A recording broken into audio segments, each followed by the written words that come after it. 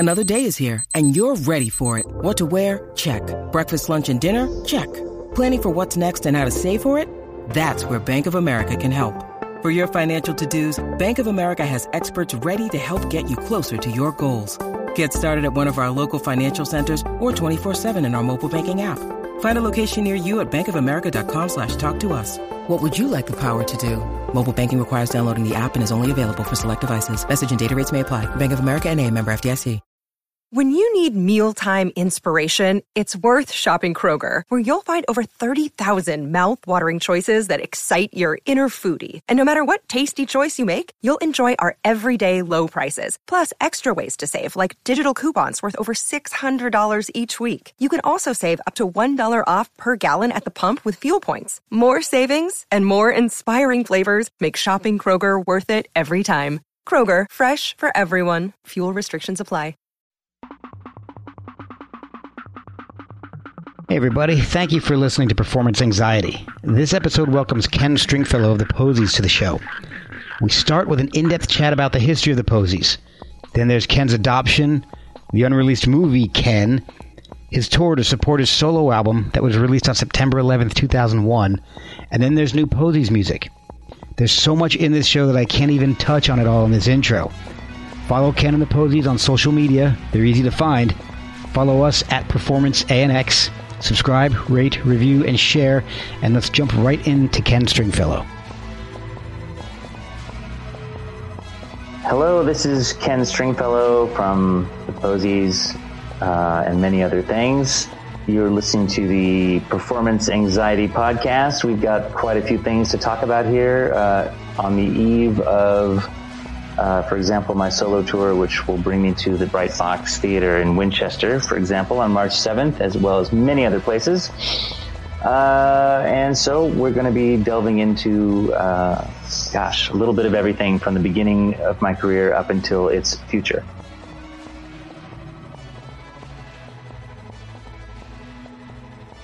Did you come from France to start doing these tours, or have you been on the West Coast for a little while now? We got in yesterday. I'm here. I'm actually going. It's a little complicated, my life and lifestyle, but I'm here with my daughter this week. She's visiting her boyfriend who lives out here in the desert. Today we spent time with my biological father who lives out here in the desert. And then during the week, we're going to be working on the Posies album because our drummer lives here in LA. Okay. So it's that. And then I go back, drop my daughter off, and then I come back again to start the tour. Oh, wow. Man, You're not kidding. That is complicated.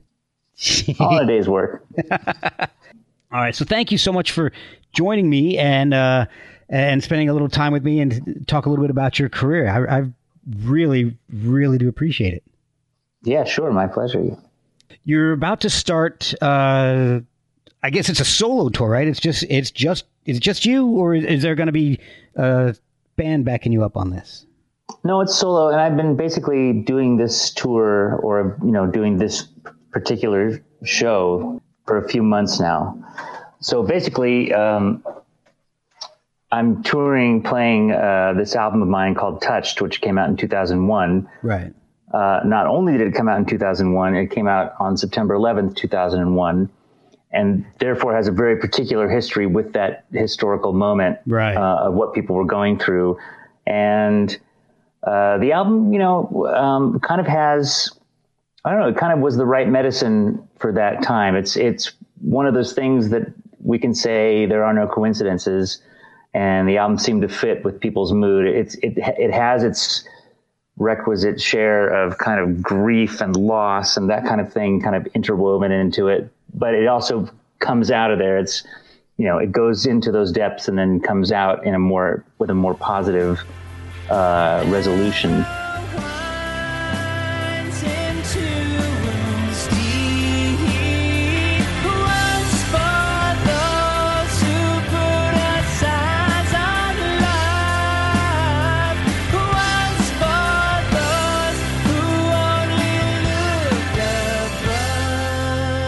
And for that reason, I think it was very comforting for people in those times that were full of anxiety and emotions that we didn't know what to do with. And when I released that album, and you know, of course, the day of the release, it was 9/11, and I decided in the following days that I would try and do as much of the tour as possible. So there's a couple shows during that week that didn't happen for obvious reasons, but by the Friday after September 11, which was a Tuesday, I got on a plane and flew out to the East Coast and started the tour basically where I could. So by virtue of that, I played in New York City on September 20th, and it was a very intense show, very memorable. And so why this is all happening this year, or starting last year, is the venue I played on that tour, the Mercury Lounge, was having their 25th anniversary last year, and they were doing like a best of, like their favorite shows of the last 25 years, and they really wanted me to come back and revisit Touched, a la that show that I did there in 2001. Oh wow! So I did. So that was the anchor date, as we say. And once I announced that show, there's a lot of people interested in seeing that album performed, and just people, have a real special. It's the album that people ask me about the most of my solo work. For I sure. can imagine, yeah. And I think it's not only. I think it's it's a good album, and I think it's got certain qualities that are kind of unique, which we can talk about later. But of course, because it was the album that came out around that time, and it was such an emotional time for people, they kind of bonded with it in a very special way. And that's why people keep coming back to that album, I think, in a lot of ways. So I played so once I had the New York show, other people wanted to see the show. So then it just kept expanding. And now, here I am coming back for another round in the US. And I've recently I was in Spain, I was in the UK, Ireland, Belgium, doing the show. And I think it'll keep going. I think that I'll be doing a few more of these Touch shows in Europe, and blah, blah, but certainly this round of US touring that's coming up, I would imagine will be, I've kind of gone everywhere you can go in the US on this tour. One of the things that I thought was amazing, going back to the release date, was that you took the album on tour when a lot of people were canceling their tours, just because of the uncertainty of the times. And I think that might be another reason why it's connected with so many people. Is you were willing to go out and say, no, I'm gonna you guys, everybody needs this. I mean, they were canceling baseball games, and all the sports were canceled. TV was all news all the time, and it was a good distraction and a good catharsis for people at the same time. I think personally that for me, music has been there for me. The music that I love listening to has been there for me at the worst times in my life. Yep.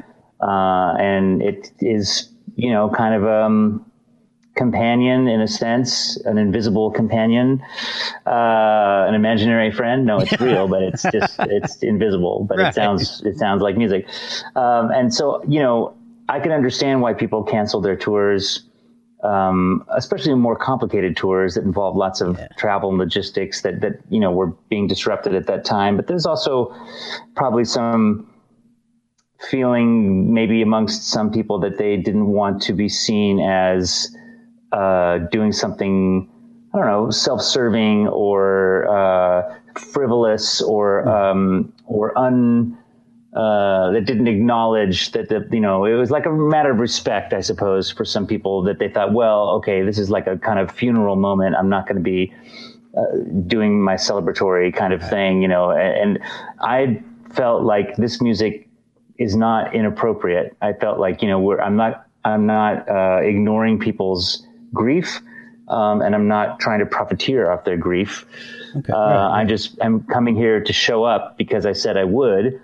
And because I believe that music has a role in these kind of moments. Oh, absolutely. Maybe not every music, but but there's a lot of different kinds of music, just like there's a lot of different kinds of ways of human behavior, not that emotions. Certain things work at certain times, and I felt like this was okay. And I wasn't afraid. And I also didn't have like a crew or a band that I was dragging with me and making them go through the bumpy ride of travel, which really wasn't that bumpy. I mean, actually, once flights resumed on Friday, life was starting already to head back a little bit to normal. And I think for the New Yorkers who came out to that show on the 20th of September, 2001, I think for them it was a big deal that life was starting to have some things get back to normal. Of course, New York was still disrupted, and I'll tell you that when I landed on Friday at Newark Airport, that the site was still smoldering. You could see this column of smoke coming up from where the Twin Towers had been. I mean, it was still a very fresh wound, psychologically and physically on the city. But damn it, we're going to try and just not be completely cowed by this, Yeah. And I felt like also like having my world and music and all those things that I love, I felt like that's a victory I'm not going to hand to those people who did those terrible acts. Yeah. I'm not going to let them destroy everything that I love. And I'm, going to stand up to that kind of, it's called terrorism for a reason, because aside from the immediate effects of people being killed, which is bad enough, it sends this message and it puts out this wave of fear that prevents people from living their normal lives, even after the actual effects of the immediate effects of the attacks. And you don't want to subscribe to that. So going back a little further, let's go back to early on. When did you start playing music, and did you start on, I think I read you started on piano. Was that right? How old were you when you started? I'm 8 or 9. Oh, wow. Okay. So I had this real fascination with music and my parents' record collection, and that just kind of obsessed me. I mean, I was completely, I have some kind of borderline Aspergery kind of things. And so when I get into something, I really get into it. I know that feeling. And so I was completely obsessed with my parents' record collection and had kind of memorized it. Then I could blind test like almost any record that they had and could, tell you which composer, which blah, blah, blah, because they had a lot of classical music. Okay.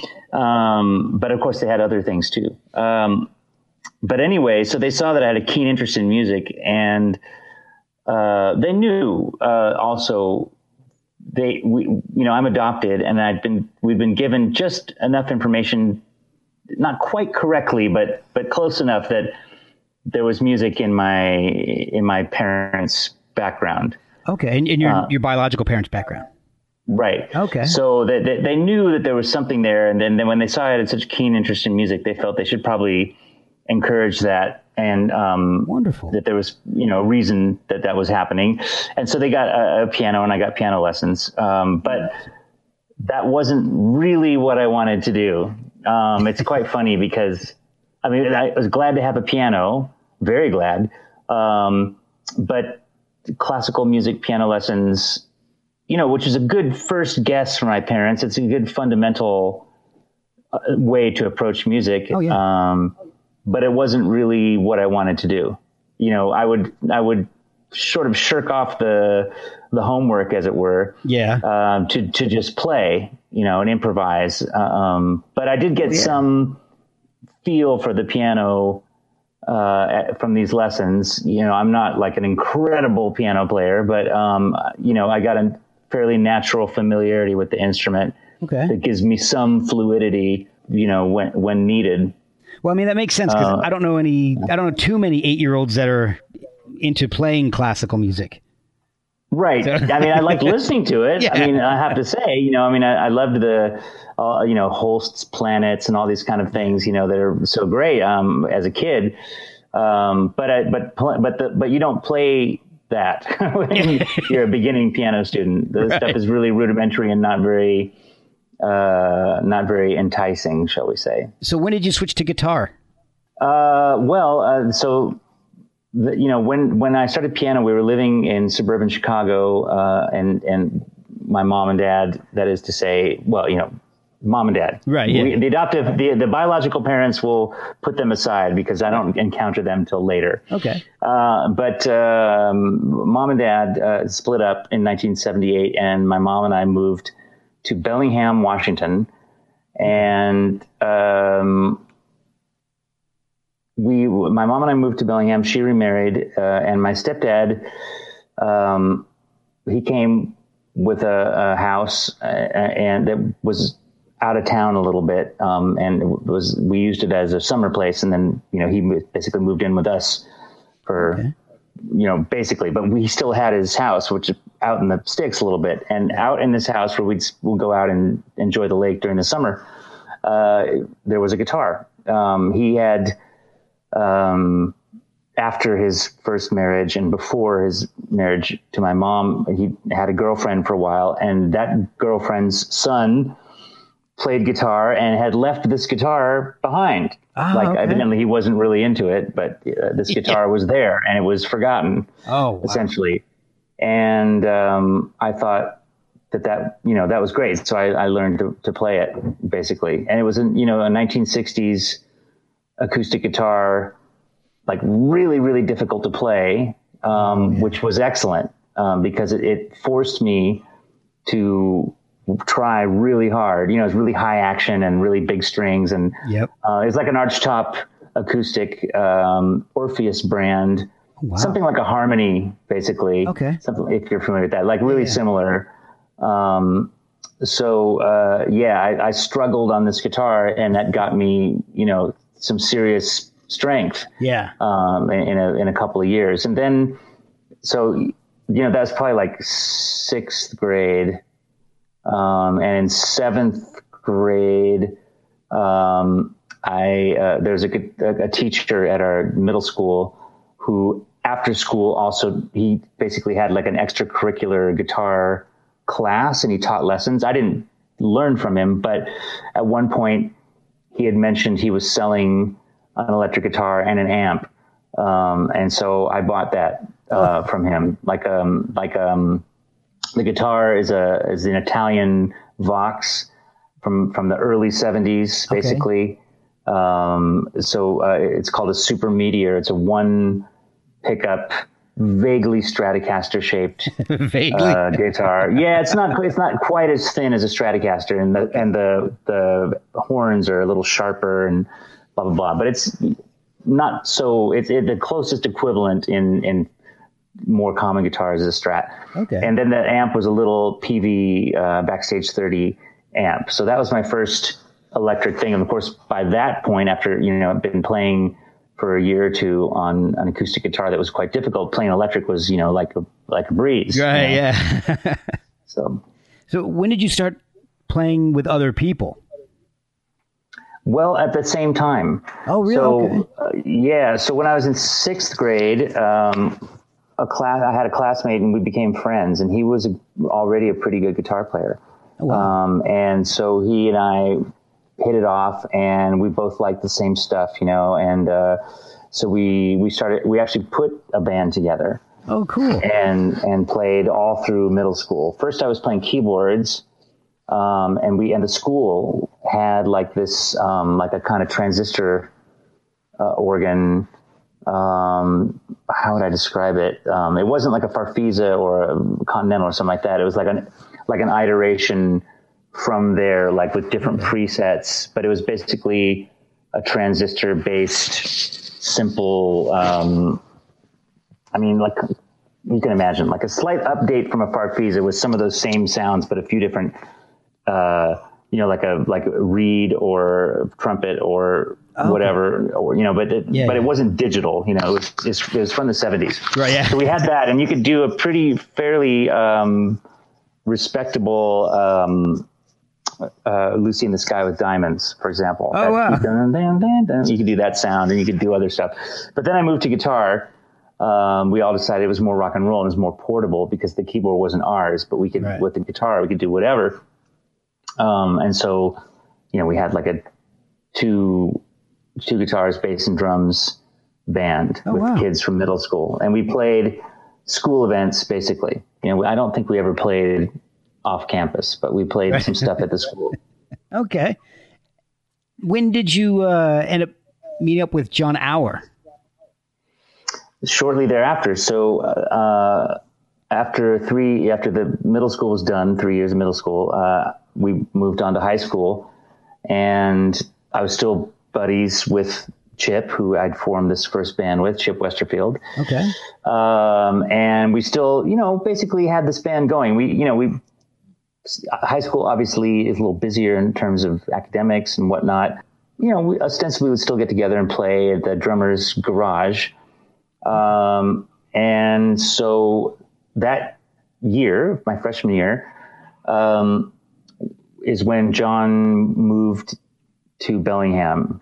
He had lived there before, but he moved away for a while, and he moved back. And so he's a year younger than I am. So I was 14 at this time, and he was 13. And he, had earned very quickly a reputation as a kind of guitar prodigy. Oh, okay.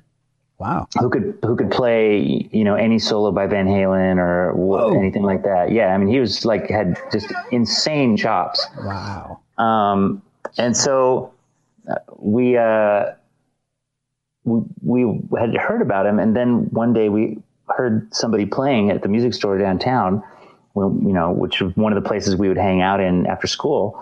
And it has to be that kid that we've been hearing about. So we went and approached him, and, my friend Chip was really the leader of the band. So he went and talked to him, and I was, moved over to just singing, and John became our new guitar player. We still didn't play any gigs. We just basically jammed in the garage of our drummer, but at least that got John and I connected. And then the next year, when I was a sophomore, he was a freshman, and he came to our school. Right. And then we could really start hanging out. And, there was always a band around that had us in it. Also with our friend Chip at times. And then I had other bands, and sometimes John would guest with that. And, that kind of thing. So we're, just got really involved. And John, around this time, had made a studio in his house with his dad. Oh, wow. His dad was a college professor, so his dad had a good gig. Yeah. And thus had some extra money, and but was a very dedicated amateur musician, and really good guitar player, and et cetera, great folk musician. And so as a project, they piece by piece put together a little analog recording studio in their basement. Oh, wow. And so this was John and my playground. Basically, every day after school, we would go and futz around in the studio. That's amazing. So the Posies started off as just the two of you, right? Yeah, well, even this is still, we were in high school, so this is the Posies are like 3 years away. Okay. Yeah, we just did other things. Sometimes, there's any number of things you can do, like school projects that you can make an audio presentation for, or, musical experiments of any kind, so you guys were just, et cetera. You guys were down in the basement just basically exploring audio and experimenting then. Yeah. With whatever you could do. And sure. Stretch and different. Yeah, for sure. And, John was at that time a really good drum programmer. Oh, really? Wow. Yeah. And so, he just had learned this Yamaha RX-11 drum machine, like really inside and out, and could do some really great stuff with it. And, we did some stuff that was like totally like synth based. We did a little bit of everything. Some really unusual music, actually, pretty cool. Oh, man. And I was also recording at home, bouncing stuff between two cassette players, this kind of thing. Yeah. Oh, man, yeah. Which is really cool, and doing stuff like that. And I had a whole band that John wasn't really involved in, that did that kind of music. Like we did really unusual experimental kind of sounding things, all improvised. Oh, wow. Then that we would bounce over to, a couple generations to do some different layers. That's a whole art form that nobody knows about. After a certain age, kids don't know about that today. It's amazing. Right. Yeah. It has a certain flavor, that's for sure. Yeah, it does. That would be hard to recreate nowadays. Yeah, because you can you do what I end up doing half the time on the podcast. You just download some software and you can just plug into it, and it's so much easier. I think it takes some of the charm out of a home recording at this point, because you're not doing the editing work that it's not as physical or as manual labor intensive as bouncing things off and lining them up, on the cassettes, and it's right. There's risks involved in the analog world because you can't undo it. Exactly. And every time you make a copy, it degenerates by a generation. Right. And that gives it a certain flavor. Yeah. Yeah. Which you don't get in the digital world. So I always love going back and listening to the old demos and things like that. Do you still have any of those demos, or are they floating around? Yeah, sure. Yeah. Wow. Sure. I mean, certainly a lot of the stuff that I did with my band, the non-John band, right. The Genetic Defects.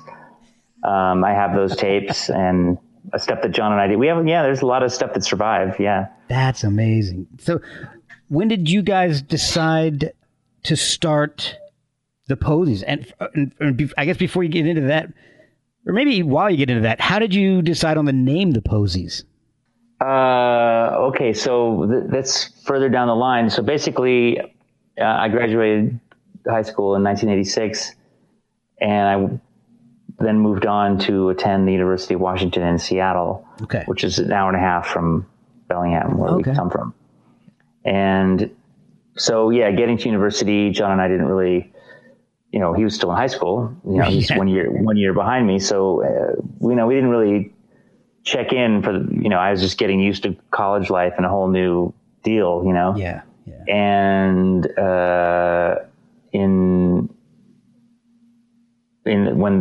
the new year, basically, so we're talking the beginning of 1987, we checked in with each other, and found out that, I'd been demoing a few songs. I'd had somebody in the dorms who had a 4-track, so I could borrow the 4-track and demo stuff. And there's a drum machine and all this stuff, and I could kind of make some, I had some ideas for tunes, and I could kind of get them on tape. And basically, John and I compared notes and sort of, we'd kind of gone somewhere else songwriting wise than we had been before.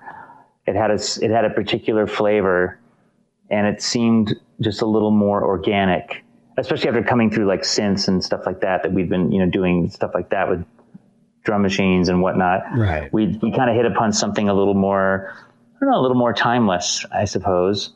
Still kind of quirky. I mean, if you listen to our first record, it's not all strummy stuff. It's kind of strange in a way. I mean, there's some very 60s stuff on that first record, but there's also, like the song like Blind Eyes Open.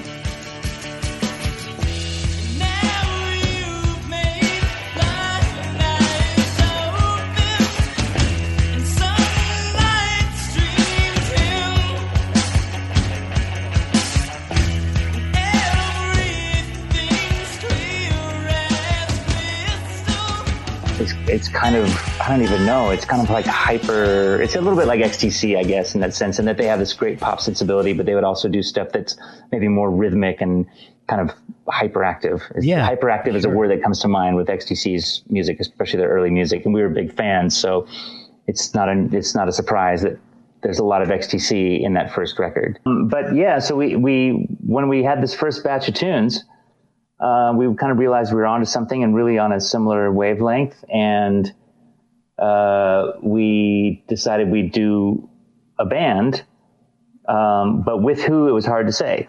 So at some point, we made some acoustic demos at John's studio of a couple tunes and started to circulate those around. And I'd kind of forgotten all about this actually. But I was on the solo tour last year, and I was playing in Kentucky, and the guy who was one of the writers for the Seattle music paper, the free music paper that came out every month called The Rocket, his wife is from Kentucky, and they moved to this little town, and he opened a bookstore, blah, blah, blah. Oh my gosh. Okay. So he came to the gig and he said, "Hey, I've got something for you that I think you'll find us amusing." And he gave me a copy of our very first demo. Wow. Which had the name The Poppies. Oh, wow. Okay. Oh my gosh. And I think, for various reasons that sounded good to us at that time. And then we discovered there was a band already called that. And I think it was pretty close to when we were really starting to decide what to do, like how to make a record, stuff like that. And, so we went for the Posies, which is kind of like the next thing over. I mean, our heads were really in the 60s in many ways. Okay. And that name makes sense in that context. Okay, so like the whole flower power. Yeah, something like this. Okay. I think we wanted something that stood out from also like the prevailing winds of like, like punk and which, we were listened to punk rock and we were fans of the bands, but, it had a certain, I don't know, aggression to it. And we were kind of against that in a sense. Like, I mean, for us, we didn't, that wasn't where our heads were at. We were really kind of, Pacific people. And that's just kind of where we were at. It's funny because as our live show changed over the years, we became like a really aggressive band, but we come from this place of a real gentle start. I mean, there's nothing threatening about the Posies' first album. Right. Well, and I think that had a real interesting effect actually, in that, I've been to lots of punk shows and it's like a dude thing at a certain point, because of the slam dancing and stuff. I mean, women could get involved, but it's, that's not how it worked out. It was shirtless dudes beating on each other, basically. I mean, that's really fun. Yeah. But in that sense, if you're like, an alternative listening woman and you don't want to be around that energy, like you didn't have a lot of options at that time, because all ages shows, the most common ones at that time were generally punk rock shows, and they were kind of violent. I mean, that's just the way it is. And so along comes this band, whose main advertisement, our name is basically saying we are not that, we are like a safe space. So we absorbed in the early first couple of years of the Posies, like basically all the people who didn't want to be at those shows, they were looking for an alternative to the aggression of those shows. That's basically really great thinking, actually. That's a really different mindset at the time. Well, we didn't conceive of that. It's just what happened. Wow. It wasn't like we were saying, "Oh, this is going to work because." Right, no, it's just that we were that way, and suddenly we attracted a really big audience because people wanted something not aggressive. I think, and it's basically like a safe space. Okay. So people who, to every stripe of person who might not feel comfortable in a hyper masculine, somewhat violent environment came to us because they had nowhere else to go. But also, and we were likable too. So people, really bonded with us. Well, and the songs are good, so that helps. Something like that. So the first album was based off the demos that you'd sent, and then you had to actually go on tour and you had to put together a touring band. Now, the first album, when you were recording it, how you put together a band after the album came out, right? Right. So basically, our quest for finding people to play with us was unsuccessful. Nobody could quite get their heads around what we're trying to do because it was different. If we'd said, we want to do like a goth thing, or we want to do a punk thing, or whatever, people would have gotten into it. I mean, the prevailing winds of music at that time would be something along the lines of like Big Black or something like that. Something that was really heavy and aggressive and kind of like, angry in a sense. Yeah. And that made sense to people, but what we were doing did not, there just was no, I mean, maybe like a band, like I think what we were doing had more in common with like the Smiths or something like that. Okay. But the Smiths are one of my favorite bands, but even what they do had a specific flavor that's kind of related to, because it's maudlin and melancholy, it's kind of fit in with like a little bit of the goth mentality of like, it's like illegal to be happy kind of thing. Yeah. And that's not where we were at either. So we were really like very much alone in our thing. So for other musicians, they were like, they didn't see it. They didn't share our vision. So they weren't interested. Wow. It didn't. Yeah, that's really odd. I mean, considering also like just clearly how good a musician John is, I would have thought that would have attracted people, but we didn't make any sense. Yeah. You were which is a good sign when you think about it now. Right. It's a good sign to be so different that you're out of step, with everything going on around you. That could work in your favor, for in terms of making your own mark. But at the time, we were just kind of like puzzled that nobody wanted to do anything with us. Yeah, I was gonna say, it could make it. I imagine it would make it difficult at the time for you guys to figure out why can't we play with anybody? Why are we having this trouble? Right. So what we decided to do was record all the songs we have, so that everybody could hear each song complete, and that this would be like a demo to get other musicians, and then we'd go do things. Okay. This is how we viewed it. Okay. So we had the studio, so no problem, so right. Over basically, we did a little bit in the summer of 1987.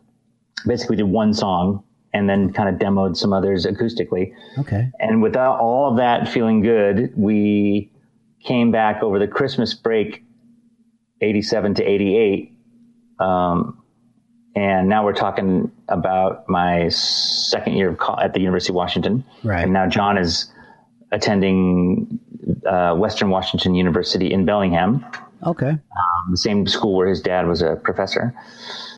And so, I would just commute up to Bellingham and we'd work in the studio and we made 12 songs. And it was like around... we had the Christmas break to do a lot of work, and then in January and February, as you know, there's a lot of holidays. MLK, President's Day, blah blah blah blah blah. Yeah. So I had some 3-day weekends to come up and take the Greyhound up to Bellingham, and we'd work in John's studio. And then mixing. John did the mixing in one night because we had 8 tracks. So what we'd worked on was 8 tracks of instruments. And then we bounced that down to 2 on a DBX encoded cassette. Okay. And then bounced that back onto 8 tracks, a stereo instrumental thing. And we did 6 tracks of vocals and maybe a little percussion. Wow. On the tape. So the mixing was just mixing the vocals to the already mixed track. Okay. Essentially. So that was something John could do in an evening. And so that was in March.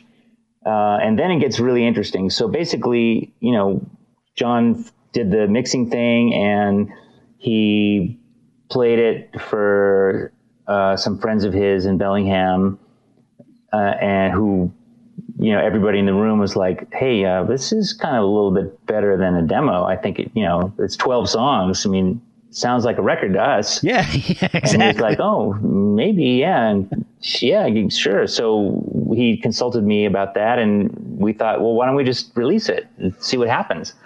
And why not? At this time, we didn't have the money or really even the knowledge as to how to do a LP, and CDs were not really very common.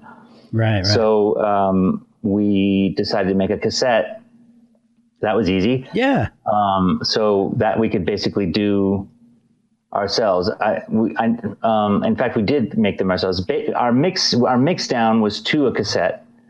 Okay. Because John's 1/4-inch machine had broken, so never to return. So we mixed.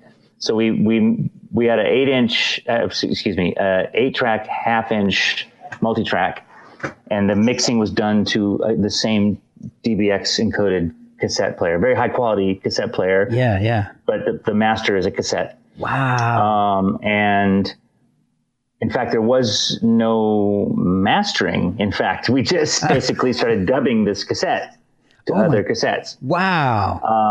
And that was the thing. So we bought a box of generic blank cassettes. There's a record store that sold, bulk blank cassettes in a clear plastic shell. Right. So we dubbed those. We had John had another cassette deck, a double cassette deck, so we could make 2 at once. Oh wow! So on and so forth. So we made 50 of these, and we printed. A friend of John's printed the covers, and the stickers. We got the templates and the whatever. We made the stuff, and he made the art or whatever, and. It's only a 1-color print job. Yeah. Right? It's just blue type, blue borders, blue halftone photo. Yep. And so that was really easy. We did that at the University Print Shop for nothing. And we had to cut the cassette covers ourselves. They were like printed at 2 to a sheet. Oh, wow. And then we had, you buy the stickers that go on the cassette, you buy those on a thing. There's like 10 on a sheet or whatever. We printed those. We printed a whole bunch. So we had a reserve of those, but we did a run of 50 cassettes. Wow. And we gave those, we consigned them to a record store where John already was working at a record store in Bellingham, consigned them to a record store in Seattle, where Scott McCoy, musician in Seattle from the band The Young Fresh Fellows, who we really idolized, worked, and we gave one to Scott for a number of reasons, because we wanted to be on the label that released The Young Fresh Fellows, Pop Lemon Records. Right, yeah. And we also knew that Scott was a journalist for the aforementioned Free Music Monthly, the Rocket. So, and Scott was just kind of a hero of ours, He was this great musician, and we loved his band and blah, blah, blah. So we gave him a copy, and we dropped a copy off. We made, this is even crazier. We made a reel, a 1/4-inch reel to reel somehow. Because we didn't do it at our place. I don't know. John went somewhere and made this, but we made a 1/4-inch demo, reel to reel, and we dropped that off at a commercial radio station in Seattle. As we just did, and we gave a copy to the college station in Seattle as well. Oh my gosh! So that was that out of those 50, and thinking we're talking April, like around the beginning of April. Okay. Of 1988, and several things happened that month. Or end of March. Yeah, end of March we're talking. Okay. So April comes around, the Rocket comes out, and Scott has reviewed our cassette with a very glowing review. So there's that. Right. And we're like, whoa. And then this, like anybody who drops off something at a radio station unsolicited, no track, we'd never played, we played like 2 acoustic gigs in Bellingham. Like we're nobodies. Right. It's pretty much guaranteed that cassette is going in the bin. Right. And it's never going to be heard of again. Well, it didn't work out that way for us. One day I was getting ready for school. By now I was living in an apartment, near the university. I'd moved out of the dorms, and I turned on the radio to the station that I listened to every morning. this commercial alternative station, and lo and behold, right as I turned on the radio, within 5 minutes, our song is playing. Oh, wow. And I was like, whoa, that's crazy. Wow. I mean, we're talking like 9 a.m. on a weekday, like prime radio time. Yeah, drive time. People pay for this stuff. Absolutely. You know? And so I'm like, whoa, that's crazy. So then I came back, midday or whatever, turning on the radio, and there was the fucking song again. Like it basically went straight into their top rotation. Oh my gosh. And that was really weird. And then they put another song into their top rotation. So 2 songs on a commercial radio station, that will change your life for sure. So things started moving very fast. And then, and Scott McCoy, basically the next time I went into the record store, and the cassettes just started disappearing immediately. So we had to make them, and we had several cassette decks going now to make these things. And John was taking promo cassettes from work, and we were dubbing over them whether they were the right length or not. This kind of thing. And then it started to snowball. So next time I saw Scott, he said, hey, do you guys, things are going really well. You guys want to play a show? And my wife's band is playing a gig, and do you guys want to play last? And we were like, I was like, yeah, absolutely. And now I'm like, shit, now we need a band. Yeah. Like I've taken this gig, and so I have to find people. And so I had been talking to a guy in one of my classes at the UW, and he'd mentioned that he had a roommate that was a drummer, and he was a guitar player. And I said, look, buddy, we got probably the best problem you could have. We've got gigs and all this stuff happening, and we have no band. And I know you're a guitar player, but I don't think I could pull off playing bass and singing. Would you be willing to play with us for a little bit and move over to bass? And do you think your roommate would be interested in playing drums? And he was like, yeah, sure. Sounds cool. Let's check it out when we get together, in a couple of days. Okay, cool. Turns out they live 1 block away from me. So, went up to their house with John, and from note one, it just felt like a band. Wow. And so there we went. So luckily, we played the gig, and then just stuff started happening. I mean, like, we were playing to 1,000 people in Seattle, like, before the year was over. Wow. At several times. Like, we could do several shows like that a year. It was really bonkers. That's because of the things I was talking about. And because we were underage, we did a lot of all ages things. Mm-hmm. And because also, like, we had this kind of like almost looking like The Cure or something like that on in the first album. Okay. We had like big spray painted hair and stuff like that. And even though our music was the polar opposite of goth music, because of the look, and I think because of some other, there is an underlying, I don't know, it's not, the music is kind of cheerful in a sense, but there's like, the lyrics are a little bit down, a little bit like the Smiths formula. Okay. Yeah. And a lot of goth kids came to our shows. Wow. And they loved it. I mean, for whatever reason, I think, we were outcasts in a sense that made it. And I think that made us inspiring for other people who considered themselves outcasts. Okay. Yeah, that makes sense. I can see that. How did you get to the major labels at that point? The first album ended up getting released on Pop Llama. Right. And later then, that year. Yeah. And then you end up on Geffen. How did that happen? Well, I mean, imagine completely innocently. I mean, like, John and I are two people who ended up through the actions of various, divorces of our parents living in Bellingham, Washington. Right. So it's not where any of our parents are from, but we ended up living there. And the nearest big city is Seattle. Mm-hmm. So, of course, when you want to leave Bellingham, you go to Seattle. It's rudimentary. It's just an hour and a half away. And I went to school there. And, of course, as soon as things started happening for us, we both dropped out of school, and John left Bellingham and came down to Seattle, blah, blah, blah. We didn't know that 1988 Seattle would become 1989 Seattle, which is basically the hottest music scene in the world. Right. And that just continued to snowball. So, and we were already a proven success. I mean, there's no other band that you can think of that was getting commercial radio airplay like that on a completely self-released album. It is unheard of. Yeah. And so I have to say that it's a testimony. I mean, the songs are good, but I think that John's engineering is really, really good. So we had those things in our favor, and that is like a no-brainer for major labels. So every major label came calling.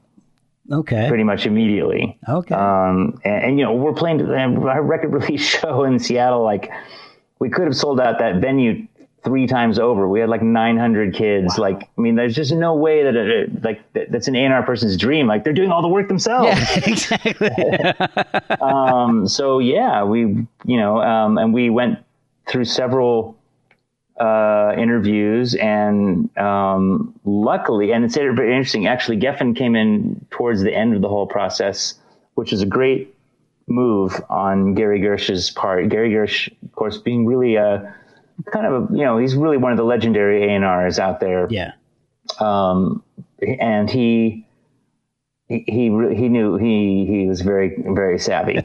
He let all the other bozos get it wrong. Yeah. You know, and put all their cards on the table. And then he just came in, like, you know, at the end, basically, and said, hey, you guys want to be in a real label? Yeah. You know, basically. And of course, you know, like, Geffen was the home of XTC. You know, our favorite band, basically. And we're like, yeah. And so he said, I'm starting this boutique label an imprint within Geffen, and it's going to be you guys and Sonic Youth and John Doe. Does that sound good? And we're like, yeah, that sounds really good.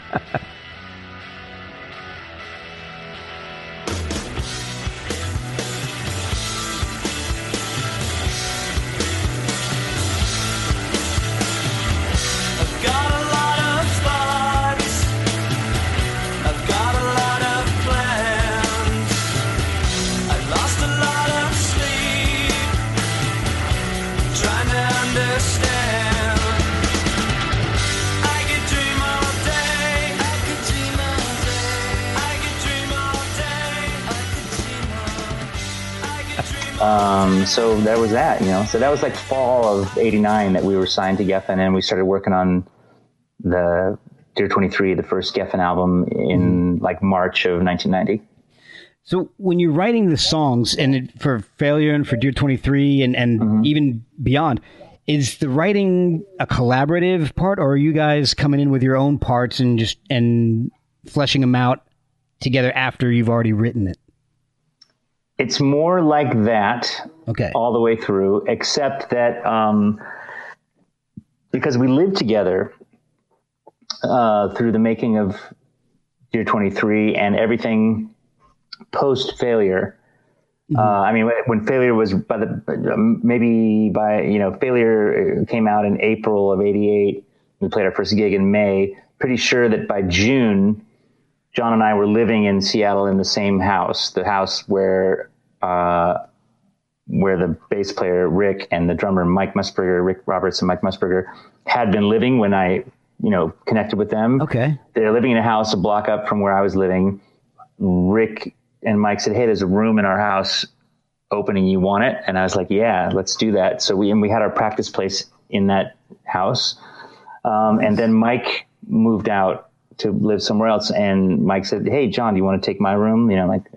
So John moved down, and he got another record store gig in Seattle, and blah, blah, blah. So we basically practiced and lived, 10 feet from each other. The basement of the house is where my room and John's room was, and the practice place was basically in the middle of that.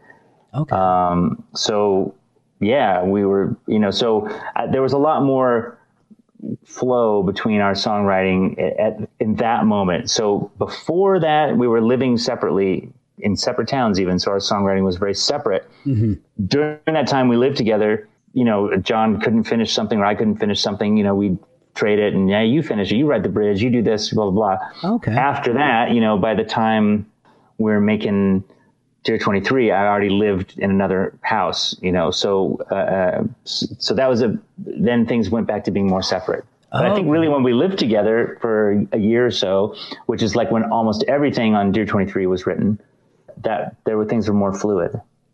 What really got me into the Posies, and the Posies was a band that I knew of, but what really got me interested in you guys was when the Basketball Diaries came out, and the song Coming Right Along was, that song is just, it's a haunting song.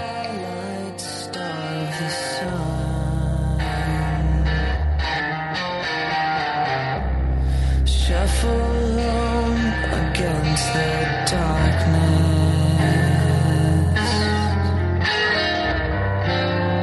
turn the key and bite your tongue, and please be strong. You don't know it, but you're coming right along.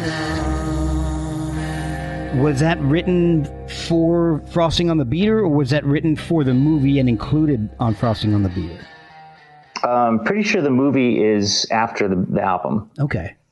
By a good couple years. I think the movie's 95. Was it? Okay. I couldn't remember exactly when it came out, but I remember hearing that song and thinking, I didn't know it was the Posies at the time. Yeah. Buying the soundtrack and looking at, oh man, there we go. I've got to check that. And then I, picked up the album and it was just, I mean, now that song seems to be a little different than a lot of what you had done at the time.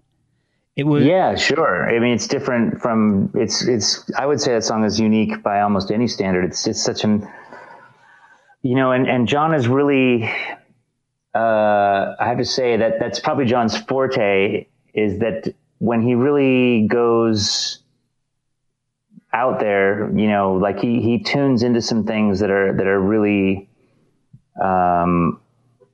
like otherworldly. Yeah. Like he is capable of that. And that song is probably the most shining example of his ability to channel something like that. That's so, it's in some ways it's kind of it's almost like a minor blues, like something like that, it is technically, it's like a 1-4-5 minor. It's a 1 minor, 2 4 minor, 5 minor progression. Okay.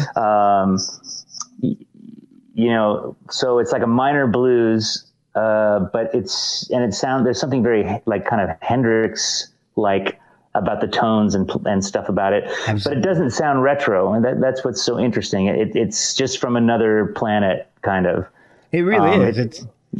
It's a haunting song, and it fits perfectly with the movie. Yeah, there's like because the guitars are tuned down to this open C minor tuning, it has a slowed down kind of druggy quality. Yeah. Now, to it.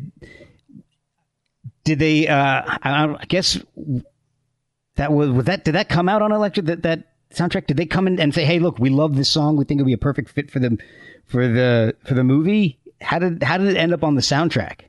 Yeah, I mean, I don't know. Like they just I think it got into their temp music, and they liked it. They couldn't imagine anything else with the scene. It just worked too well. So then it was just a matter of working out the deal between Geffen and BMG, our publisher. Simple as that. And then shortly after that, you started actually working with REM. Yeah. It's a couple of years after that, I think, right? A couple of years after that. So basically we did 3 albums with Geffen, and the only downside of the whole thing is that we just didn't quite totally break through. We did really well, but we never had like a gold record, and at a certain point, I think after 3 albums, it was hard for Geffen to figure out where to go from here. And at this point also, I think there were other things involved, just maybe just hard to go forward. I mean, it's those personal things and whatnot. I think John was I know he was not in a very good place, and it just became harder and harder to work.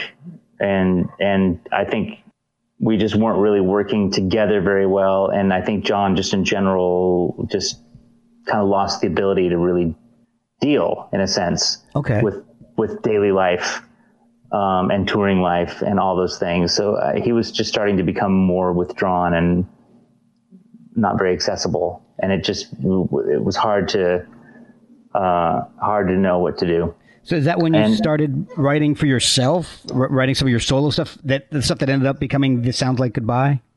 Yeah. I mean, it's essentially, the band was barely active in 1997. Yeah. So I got an offer. We'd become very popular in Spain. And this label in Spain, Munster Records, said, "Hey, we're doing this series of like 10-inch vinyls that are like, solo EPs. Would you be interested in doing one? Here's the budget, whatever it was, is like $1,500 or something." Right. And I was like, "Yeah, sure. Sounds cool. I, could happily do that."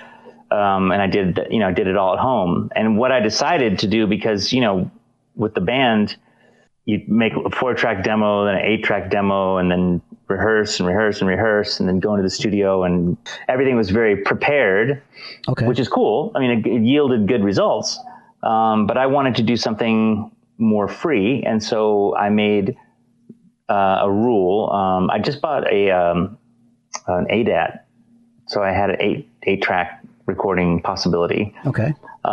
So the rule was that I couldn't I had to just press record and play, basically, and then build the song from that, and there could be no going back.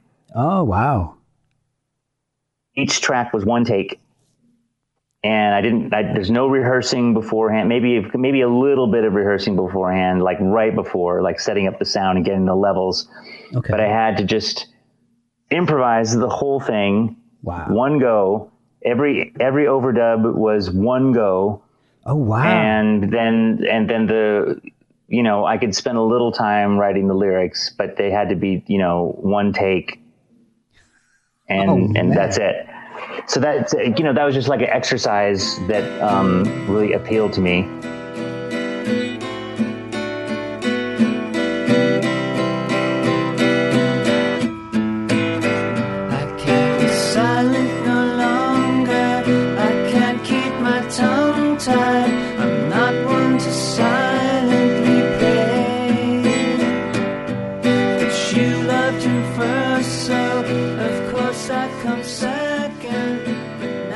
And so that's why there's, instrumentals and other stuff, because I didn't know if I was going to be able to write lyrics to everything that happened under those circumstances. Wow. And so that's how that EP or LP got made. So, that year, 97, I got the call to come and join the band Lagwagon. So I went down and, their guitar player just quit, or they'd fallen out with him, whatever, quit, fired, I don't know. Yeah. And they were looking to try some new things. And so, their previous drummer, who, was their best friend, but it wasn't in the band anymore because unfortunately his drug use had just gotten too heavy. He just couldn't function. And unfortunately he eventually died. But he was, so tight with those guys, and he was a big fan. He from his position on the sidelines, said like, "Oh, if you want to, you should get this guy. You should get Ken Stringfellow. I think it will introduce you to some things that will be good for your songwriting, good for everything." Not that I wrote any of the songs on the Lagwagon album, but I helped, arrange. I ended up co-producing the album.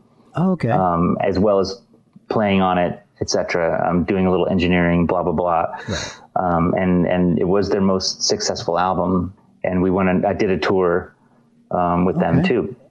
But anyway, Posies, in theory, we weren't dead yet, but getting close. And basically John said, I will do one more album and then I'm quitting. Okay. I'm like, oh, okay. And we did the album on an indie label on Pop Llama, etc. So we did tour that album. We did a European tour, but then before the US tour for that album, everybody quit except for me. Wow. So that was that. Oh my God. And of course, I'd been playing music with the aforementioned Scott McCaughey, who gave us our first gig, gave us our blah, blah, blah. In addition to the Young Fresh Fellows, Scott had done a really great solo album in 1990 that I was a huge fan of. And in 1994, he had asked me to help him make a new solo album, which of course was a huge honor for me. Yeah, yeah. And this, what had originally started as like a very acoustic but stripped down solo album, morphed into a much bigger project called The -5, which has had all kinds of people involved in it, but not limited to Peter Buck from REM, who had just moved to Seattle. Now, REM did an album. They did Automatic for the People. A lot of that was done in Seattle. Why? Because Seattle was Seattle, and of course you're going to go to Seattle, and it's the place to be. So they spent some couple of months there. Now, pretty much the only person in Seattle that Peter knew well was Scott McCaughey. Okay. Why? Because Scott, was a journalist. He'd interviewed REM over the years. Ah, okay. And then as Scott was a touring musician in the 80s, with the Young Fresh Fellows, who were really one of the only Seattle bands that were able to pull off a national tour pre-1985. They crashed at Peter's house in Athens. Okay. Scott and Peter, they're just kind of like, they should be brothers. I mean, they have a lot of similar tastes and range of knowledge. And so it was natural that when Peter was spending a lot of time in Seattle, that he'd look up Scott and they would hang out.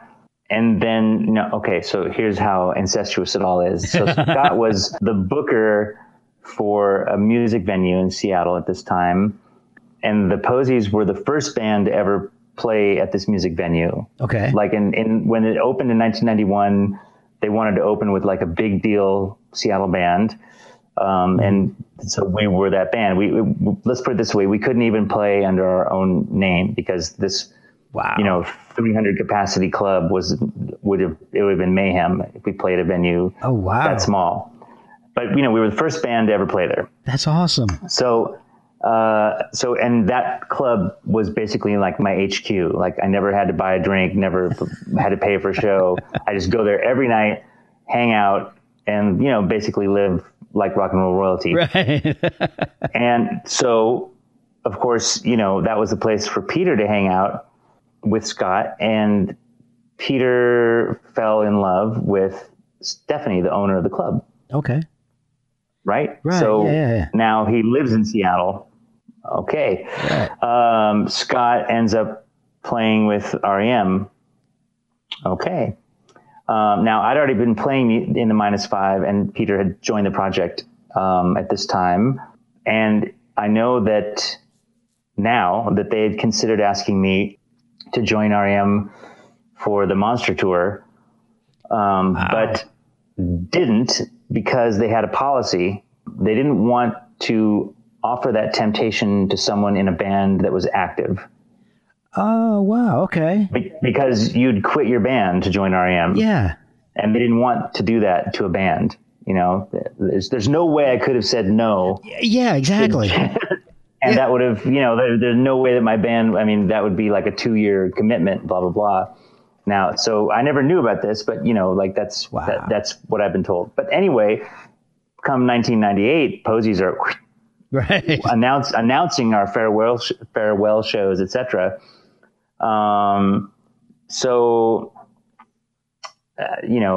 I go and join REM. So wow, I think in certain ways, John's plan to sabotage things failed spectacularly.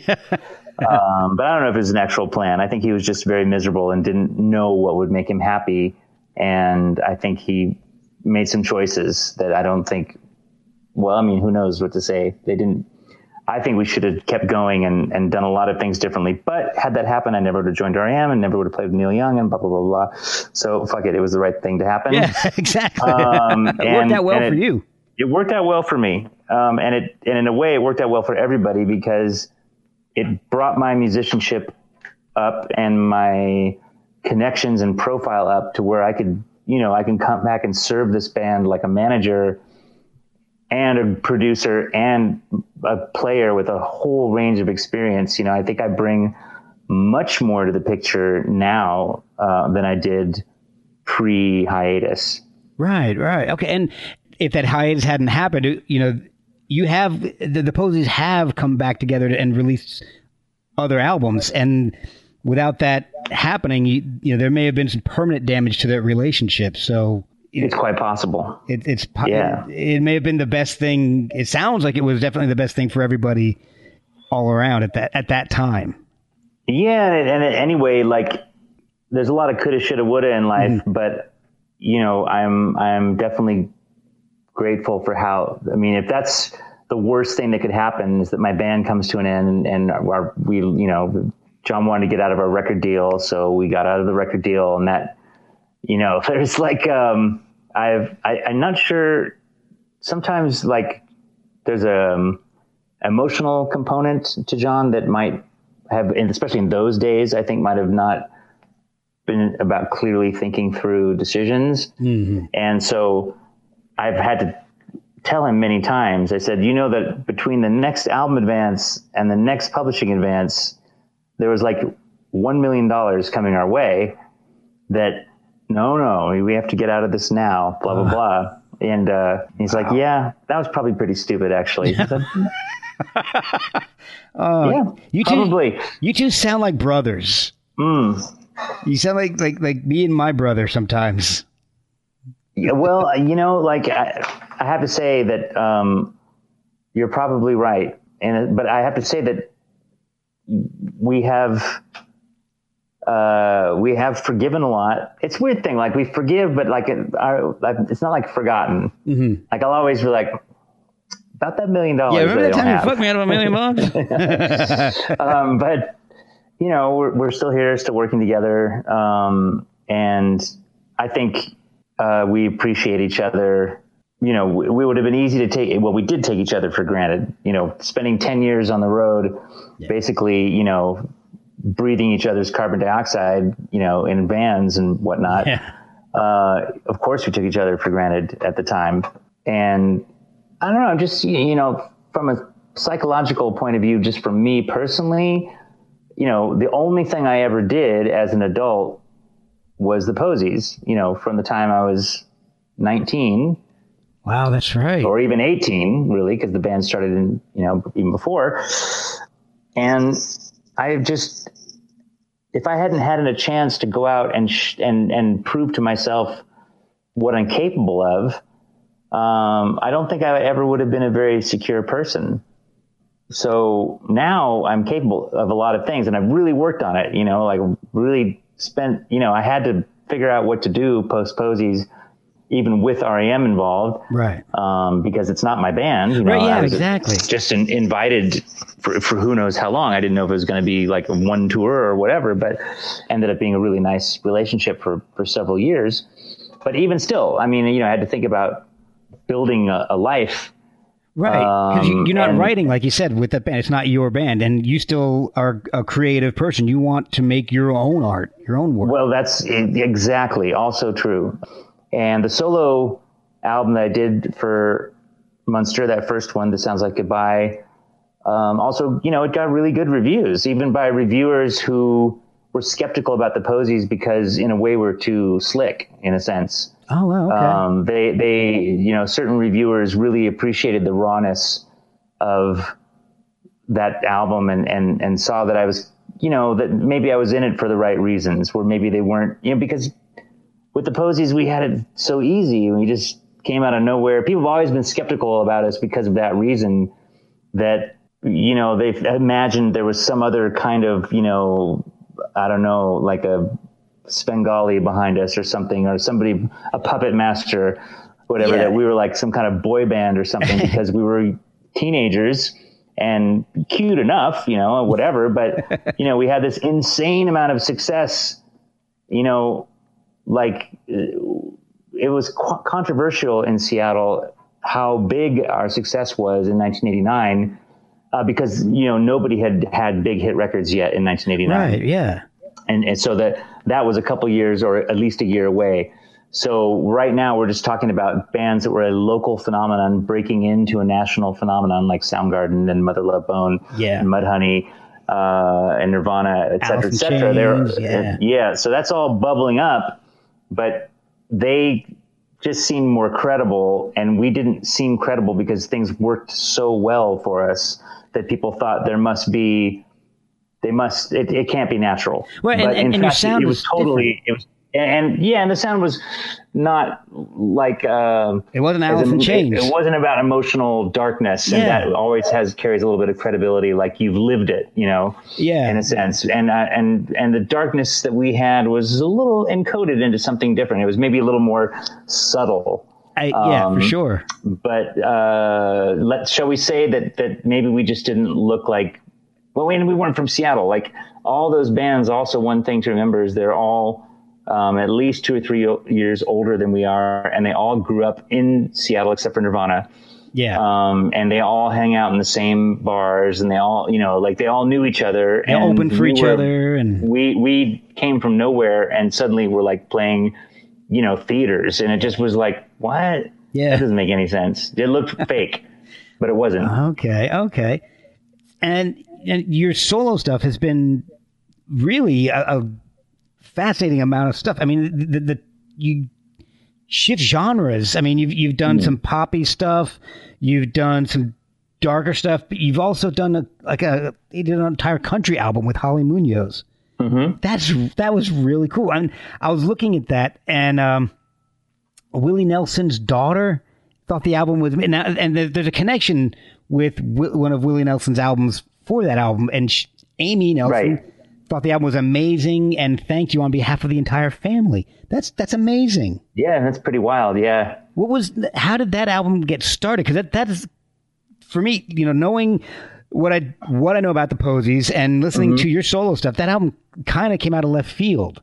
How did you get the idea? To some degree, I mean, there is like elements of country music folded into albums that came before. Oh yeah, okay, like Touched. You have that beautiful pedal steel on the opening track of Touched. So that's true. And then there's a little more of that on Danzig in the Moonlight, which is the solo album that came out before the country record. And so, in fact, on that album, Danzig in the Moonlight, the solo album I put out in 2012, there's a song called Doesn't It Remind You of Something that is like a back and forth duet. Yes, I wanted to ask you about this. Spent in a hole in the wall. They taught me how life, it just don't miss me that bad. I still cry when I listen to church bells. They have that effect. I thought that ringing might drive me insane. That one too. I cussed your last breath, and I begged for your death. So I heard. It worked a little too well. So on the CD and the streaming version of the album, it's Charity Rose Thielen from The Head and the Heart singing with me. Yeah. On the LP and in the video, it's Margaret Cho. Okay, yeah. I'm familiar with the Margaret Cho. I've been watching the videos and so tell me a little bit about how that all happened. Why are there two different versions? Just because. I mean, because I could. You know, I actually wanted to even do a few more versions for different markets, but didn't quite get it together. But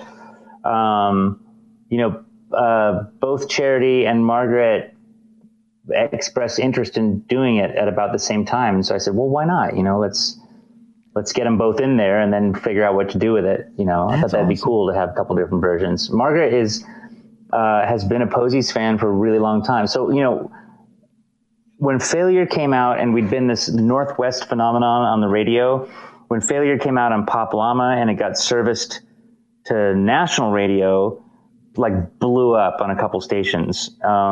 And one of those stations is Live 105, which was a big commercial station in San Francisco. Okay. 91X in San Diego was a big station for us. We got played on a big station in Minneapolis. So the bridge between us and the major label, also was that our indie record totally worked on radio. And we had a lot of fans. I mean, we for Failure, we only toured the West Coast. Oh, okay. We went down twice, and did the Bay Area and LA and whatnot, on a couple different jaunts. But things were happening so fast at that point. Both of those tours were in 1989. Anyway. And then we were signed by the second one, and then there was time to make the record, and we just had momentum. Everything was like snowballing really fast. Okay. But, so San Francisco was like a big thing for us, and we did really well there, and it was an early home for us. And Margaret's from there, so, she's about the right age to be connecting to that music at that time. Okay.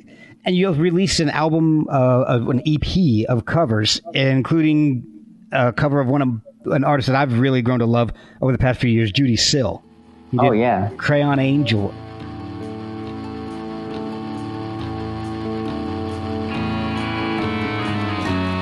Crayon Angel songs are slightly out of tune, but I'm sure I'm not to blame. Nothing's happened, but I think it will soon. So I sit here waiting for God and a train. Was it hard to pick one of her songs? Because if I was going to cover her, it's hard for me to choose. But some of the songs are way more complicated chordally. Oh, I can imagine. Yeah, like the Donor. That one made sense because it's kind of easy. I mean, it's a beautiful song and I love it. Yeah. But it's also possible for me to play it, Yeah. That's a good choice. I guess that makes sense. Is there plans for a volume 2 of Sellout cover sessions? No. Oh man. No.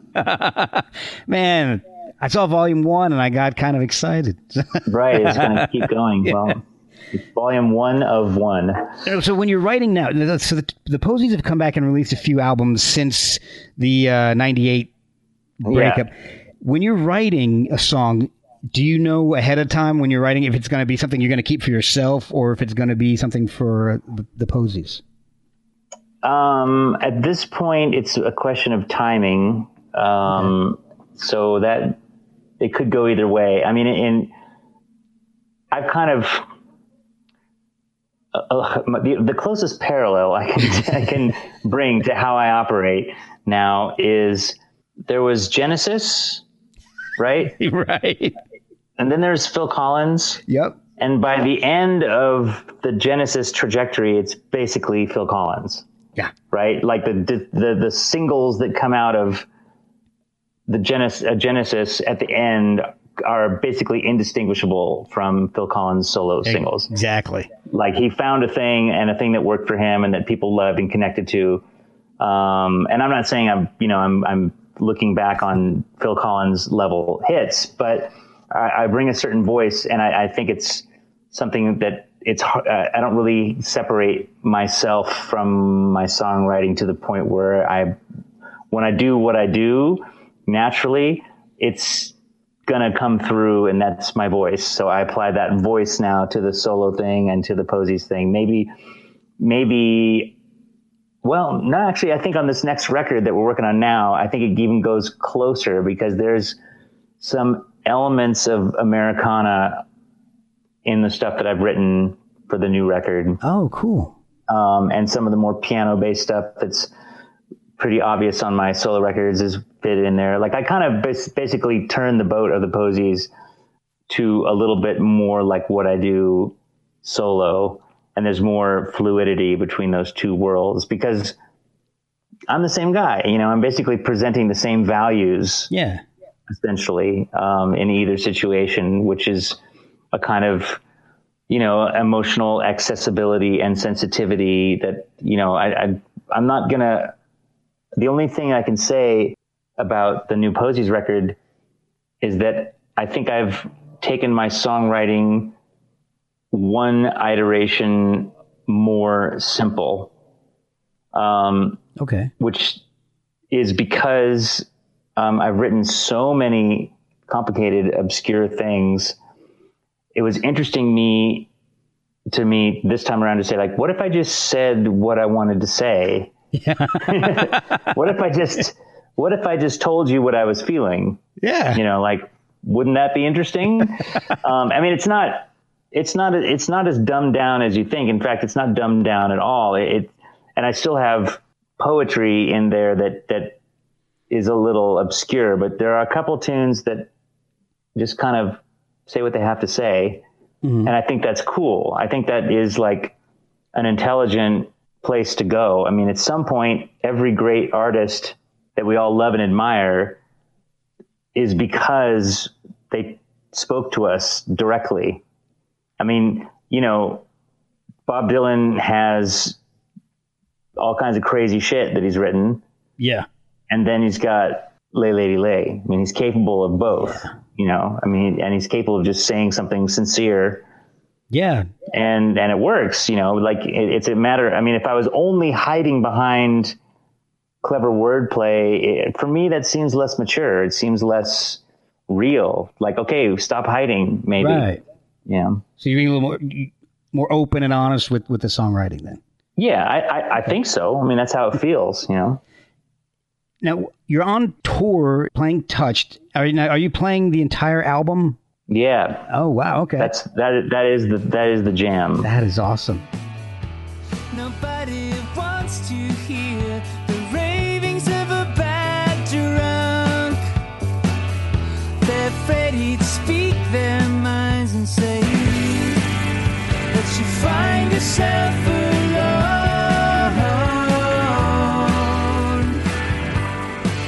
No matter who lives in your home. Are you filling it out with other tracks from your solo, or do you add any Posies songs to the set list?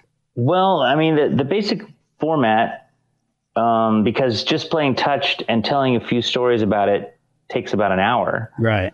You know, it's a 40-minute album. And if I go off on any tangents at all, speaking wise, and plus, you know, whatever tuning and whatever, somehow it ends up being almost an hour to play that record. And so from that point, I usually switch over and do songs from the country record.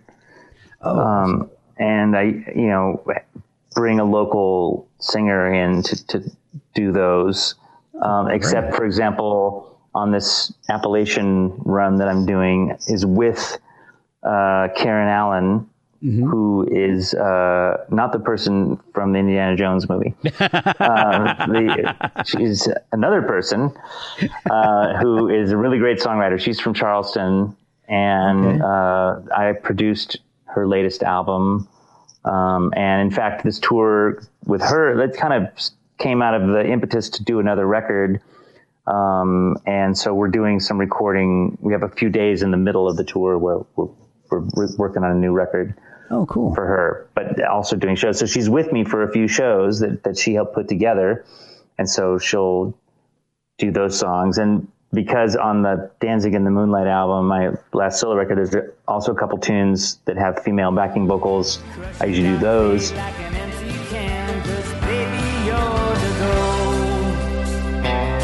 is not still. Time dances round every drain, confident in its returning.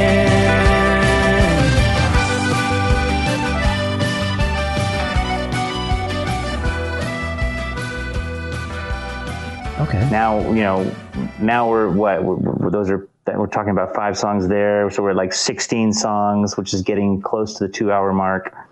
So after I do like, you know, random assortment of a couple of Big Star, Posies, other solo tunes, I mean, it quickly gets up to be about a 2-hour show. Oh, wow. That's awesome. Well, I mean, it doesn't get there quickly. It takes 2 hours. You know what I mean? Yeah. It adds up.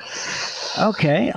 And is the set list, does it vary much from night to night, or is it pretty similar? Not really, because I mean, with those 5 duets and the 11 songs on Touch, I mean, that is pretty much the night. And then after that, you know, I mean, I usually, these days I've been playing one of the new Posey songs that works really well in a solo way. Oh, cool.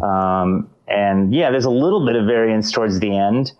I've got some slots to fill, you know, right. And, you know, maybe somebody might shout out that they want to hear something or whatever, but I have some go-tos, you know, that seem to work pretty well. Well, I know it's, but yeah, I mean, like 16 of the songs are kind of set. Okay. Well, when you come to Winchester, I know what songs I'm going to be shouting out. So yeah, please. I'll give you a hint. One is "Let Me Do," and the other is "Super Wise." Oh, well, "Super Wise" is one of the songs with female backing vocals. Awesome. So that's easy. That's good. And I'll think of some others that I can throw out there. But I saw, and I'll wrap this up real quick because I know I've kept you for quite a while this evening, but I saw that there was a film that you'd been working on a few years ago. Yeah. Ken. Now, can you tell me a little bit about that, how that started? Yeah, well, I've known this director for a number of years, and she is quite interested in parental stories. Okay. And how those stories, you know, how a lot of what we're looking for in life is stuff that maybe we're trying to get from our parents and things like this. Okay. I think she had, you know, I mean, personally speaking, hopefully I'm not putting too much of her info online here, but I think she had a, you know, kind of troublesome relation with her parents at times. And I think that's kind of a central point in her work. She did another film that's about a guy trying to find the dad he never met, etc. Okay. Now, what makes her films interesting is that there are factual elements in her films that mix with that form the basis of a fictional story. In other words, the film is fact and fiction. Like this film where the guy is looking for his real dad or the dad he never met. Mm-hmm. It's true. This actor had never met his father, and his father was, you know, what they call a guest worker from Italy who had spent a short time in Germany and then left and left behind a boy. Okay. And that's all real. So, but then they made but the movie is not a documentary. It's just, but they go on this road trip to kind of maybe find some information about him. Okay. So it's hard to describe because once again, it doesn't really fit into the normal way that it's not a documentary and it's not a purely fictional film. It's kind of like a fictional exploration of the real world. Okay. Fictionalized, you know. I mean, like you see this on crime shows where they recreate the thing, but that's another thing altogether. Right. So it's not as fictional as like Abraham Lincoln Vampire Slayer. Not quite. Yeah. Okay. Nor is it as factual. So we basically made this film basically, and it's all around when we were conceiving the film. It's before I met my biological parents. Yeah, I wanted to ask you about that. But during the conception of the film, by the time we were getting around to making this film, I met my biological parents, and I wasn't ever sure it was going to work out. That I was, you know, like I had discovered who my biological mother was, and she had some reservations about starting a relationship. She really wasn't sure if that was something that she could emotionally deal with. Right. I think basically, I mean, and she wasn't really sure about opening that whole box. But eventually she had a change of heart. And so we connected. And you know, through her, I was able to figure out who my biological father was, and I connected with him as well. So all that happened, and we were still on board to make this movie. So it got really interesting. So basically, the first real amount of time, other than like a brief dinner, basically, that I'd spent with either of these parents, was making this movie with them. Wow. Where part of the thing is I reconnect to them, and so we have these conversations that actually are factual, but we do some other things too that, you know, it's like we basically improvise acting scenes together. Okay. But a lot of the truth comes into it. So it's I don't know if anybody else has made a movie like this. The only other thing I can say, I mean, there's this film called Daniel in the Mountain. I don't think I'm familiar with that. I think it's what it's called. There was a guy who he was, when he basically was in Africa and he did a lot of risky things and he ended up freezing to death because he went on this solo hike on a mountain and he didn't really take very good preparation or precaution and he got lost and he ended up dying on this mountain. Oh, wow. And they made a movie about it with recreating this whole trip, basically, with an actor playing him and an actress playing the girlfriend that joined him for some of the trip and then took off. Okay. But everybody else that they encounter in the recreation of the trip were the actual people that the actual guy encountered. Wow. On the trip. So they're non-actors and they reprised their roles in his life. Oh my God. So really cool idea. So, I mean, in a way, that's the closest thing I can tell you about this film is that the actors in the film are generally people from my real life. Wow. But there's also an actress involved playing somebody who never existed in my real life. Okay. Is it available? No, it's not finished yet. I mean, the film is shot, but it's not edited. Okay. Yeah. I mean, it's in the process of being edited. So hopefully one of these days it'll emerge. Well, it sounds fantastic. My mom was adopted and years later, she never knew until I was almost a teenager, I would say. And she found out and she reconnected with her birth mother, but her birth mother would never tell her who her birth father was. Huh. And in fact, it's kind of funny because my mom and my aunt are both adopted. They had the same mothers, but different fathers, and they were adopted by the same family. So it's really, so my family's, it's really interesting, but neither of them know who their father is.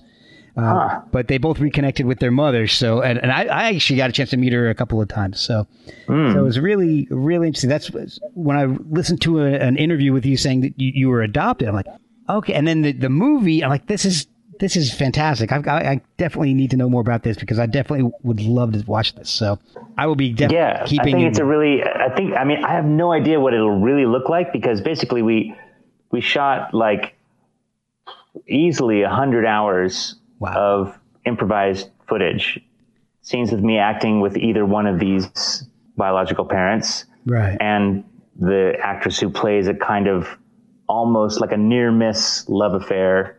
We don't quite make it to love affair status. There's interest, but it would just, I've got the me that I am in the film, the character that I am, is like an alternate universe me, someone who was never as successful and never as lucky, and never, someone who's got more doubts and has had less reward in a sense. So he's much less fulfilled. Wow. Okay. Much more lost.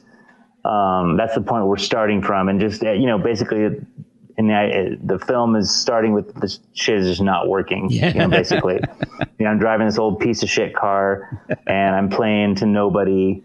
I'm not, it's not working out with my girlfriend and everything's just kind of going to shit. And in a way, meeting this girl, who appears at one of my shows is like a sign that things are not working also because I don't really connect with her. I kind of blow it in the sense I'm not too unstable in a sense.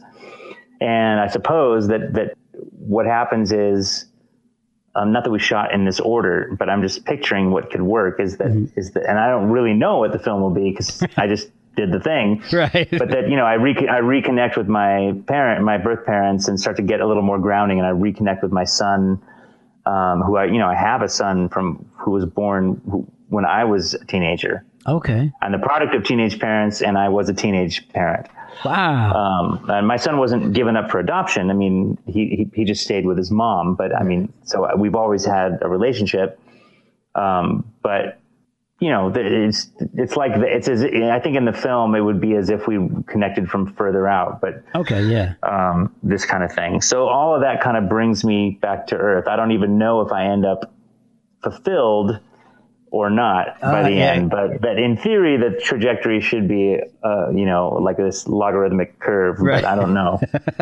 So last thing before I let you go, what is the status on a new Posies album? Yeah, well, so I'm here in LA this week to work on that record. Basically, I'm hoping that this week basically finishes it. Awesome. I think we're pretty close, and I think if we work hard this week, we could finish it. We have our mixer set aside for March. Okay. So he's available, and we've all agreed that beginning of March, which is really not far away. No. And once this week is done here, I mean, I've only got a couple days that I can do anything else. So I pretty much have to finish all my shit this week. Right. You got a tour to do. Yeah. So I got to get it done. Is there a possible window of release, like late end of the year, early next year? Yeah. I mean, it's about as specific as that, because until I've shopped it, until I've talked to, all the labels I want to talk to with something that I can play them, it's pretty much impossible to say. Okay. I mean, I think, if the record is done in March, it's not impossible for us to get it out this year. Okay. It just sort of depends on the release schedule of the label we end up working with, but it's not impossible.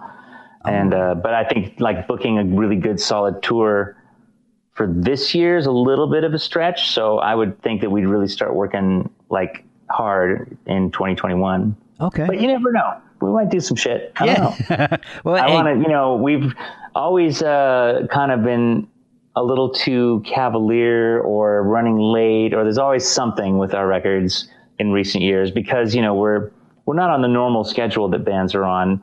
We're like on again, off again, we do other projects and blah, blah, blah. So yeah, exactly. There's been a lot of less than ideal circumstances. And I really am holding on. We have no reason to rush the release of this album. Right. And we have no reason to force ourselves into booking a tour prematurely. And I'm going to keep it that way. I don't care if it's another year before this record comes out. I really don't, because it'll still be relevant. And I would much rather have a good setup and do everything, make sure the cover looks good. We've got videos in place and all the shit so that it all fires the way it should be. And so that's kind of where things are at. Oh, well, that's fantastic. And thank you so much for spending so much time with me, man. I really do appreciate everything tonight. Yeah, my pleasure. I'm glad I had the window to do it.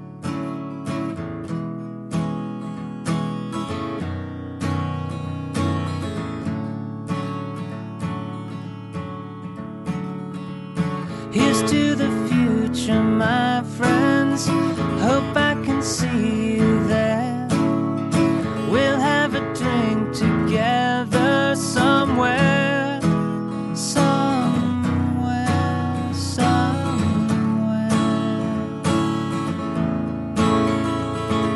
Here's to the future, darlings. Whatever may come to pass, I send you with my good graces. That's a fact.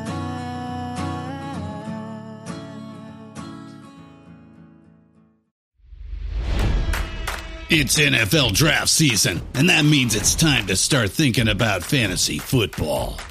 FantasyPoints.com features industry-leading experts and prognosticators using proprietary hand-charted data to help you score more fantasy points. FantasyPoints.com is the place to go for whatever kind of fantasy football you play. Whether you play fantasy football, daily fantasy sports, or do a little bit of everything, Fantasy Points has the meticulously researched content to guide you to victory. And why wait for the fall? Fantasy Points also covers the new spring football league, the UFL. Join the guru, John Hansen, Scott Barrett, Joe Dolan, and other massive names in the fantasy football universe with an exclusive offer. Use code Pantheon for 15% off any Fantasy Points package, including the all-in package with access to every article, tool, and data nugget that Fantasy Points has to offer. That's fantasypoints.com and code Pantheon for 15% off at Fantasy Points. Fantasypoints.com, code Pantheon. Score more fantasy points.